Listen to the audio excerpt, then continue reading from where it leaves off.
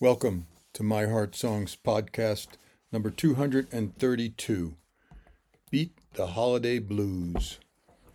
Dance in the light, let go of the darkness. Holiday stress, anxiety, and depression, a recipe for no fun at all.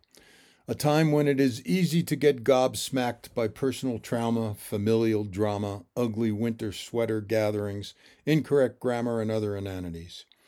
I know this personal bit of borrowed stardust can easily get caught in the crossfire of social obligatos and gift-giving perturbations. For many, family tensions from unhealed or denied wounds, travel and scheduling challenges, as well as financial issues rising to the forefront with lots of extra spending, carry their own unique stresses. Recently, in a strip mall nestled between Big Lots and Pinch a Penny, was a sign that said, "If you lose a sock in the dryer, it will come back as a Tupperware lid that doesn't fit any container." That's an apt metaphor for how many feel about this time of year. All the seasonal traditions, Diwali, Hanukkah, Kwanza, Solstice, and Christmas, aim to be uplifting with the return of light and goodness. So why do we sometimes fall short? Besides the obvious dragging down by daily disasters and worldwide violence headlines, there is our own personal memory bank of past challenges of loneliness, anxiety, or depression, made worse by the apparent need and pressure for the collective everyone to be festive and happy. The question arises, is there still time to live a life larger than the one my small self imagined? Like a Sufi dancer, perhaps I need to transform any spinning around to a stable orbit around a calm and fixed center, one foot and hand firmly, calmly grounded, even as the other hand reaches and stretches to the unknown.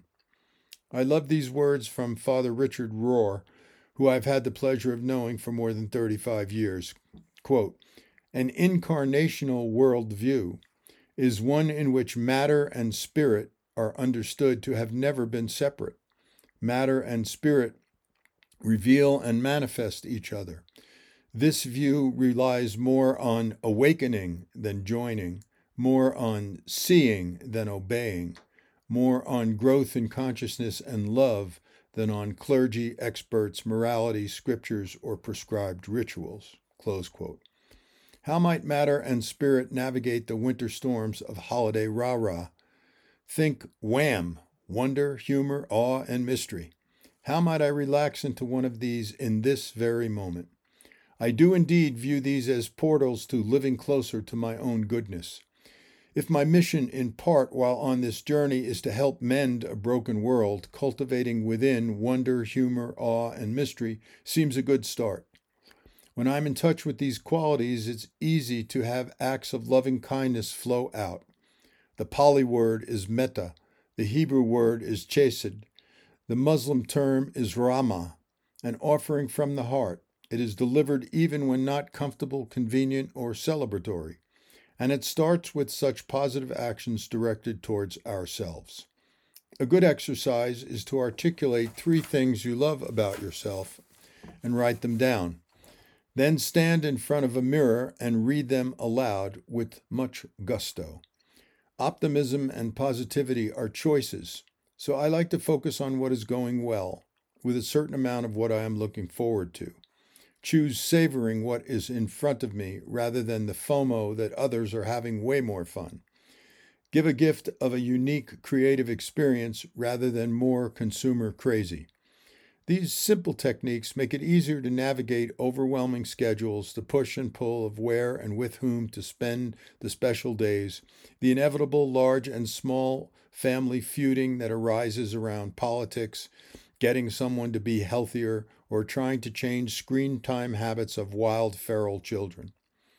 Loving myself and staying in touch with the wonder, humor, awe, and mystery present during many surreal gatherings also gives me permission to take a time out, create space when needed, stay present rather than distracted. Always important, but especially essential during hellish holidays, is to tell the truth about what makes me happy. I'm always fascinated by the Oxford Dictionary's custom of picking a word for the year. Last year, it was goblin mode, a slang term referring to a type of behavior which is unapologetically self-indulgent, lazy, slovenly, or greedy, typically in a way that rejects social norms or expectations. The 2023 word is Riz, perhaps short for charisma, which is Gen Z slang for style, charm, or attractiveness, or the ability to attract a romantic or sexual partner. Maybe I don't want to engage my Riz, but would prefer goblin mode on some special day. Perhaps my ancient brain seeks a break from this high-tech world and would prefer staring at a fire as a form of celebration. We want to please our partners and family members, but not at the expense of ourselves. Self-care is not selfish. There is an Italian tradition this time of year, Ceppo di Natale, which literally means to make or receive a log. In current usage, it means an unasked for or unanticipated gift.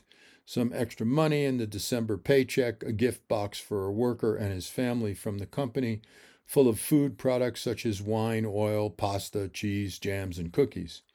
In the past, especially among farmers and country folk, a log so huge it needed 2 people to carry it was set aside some months before this time of year, preserved in a dry room. Then, on the 24th, it would be burnt as the family gathered. It would last for days because it was greased with pork fat or covered with ashes so it would not burn completely too quickly. This tradition likely started with pagan rites in the winter solstice. The ashes from the log were preserved in the house for good luck or to keep away bad spirits. A great example of Wham! Wonder, humor, awe, and mystery. Onward to blending old and new traditions with taking care of oneself at the forefront. As always, thanks for listening, and remember, friends and family can easily sign up at myheartsongs.org.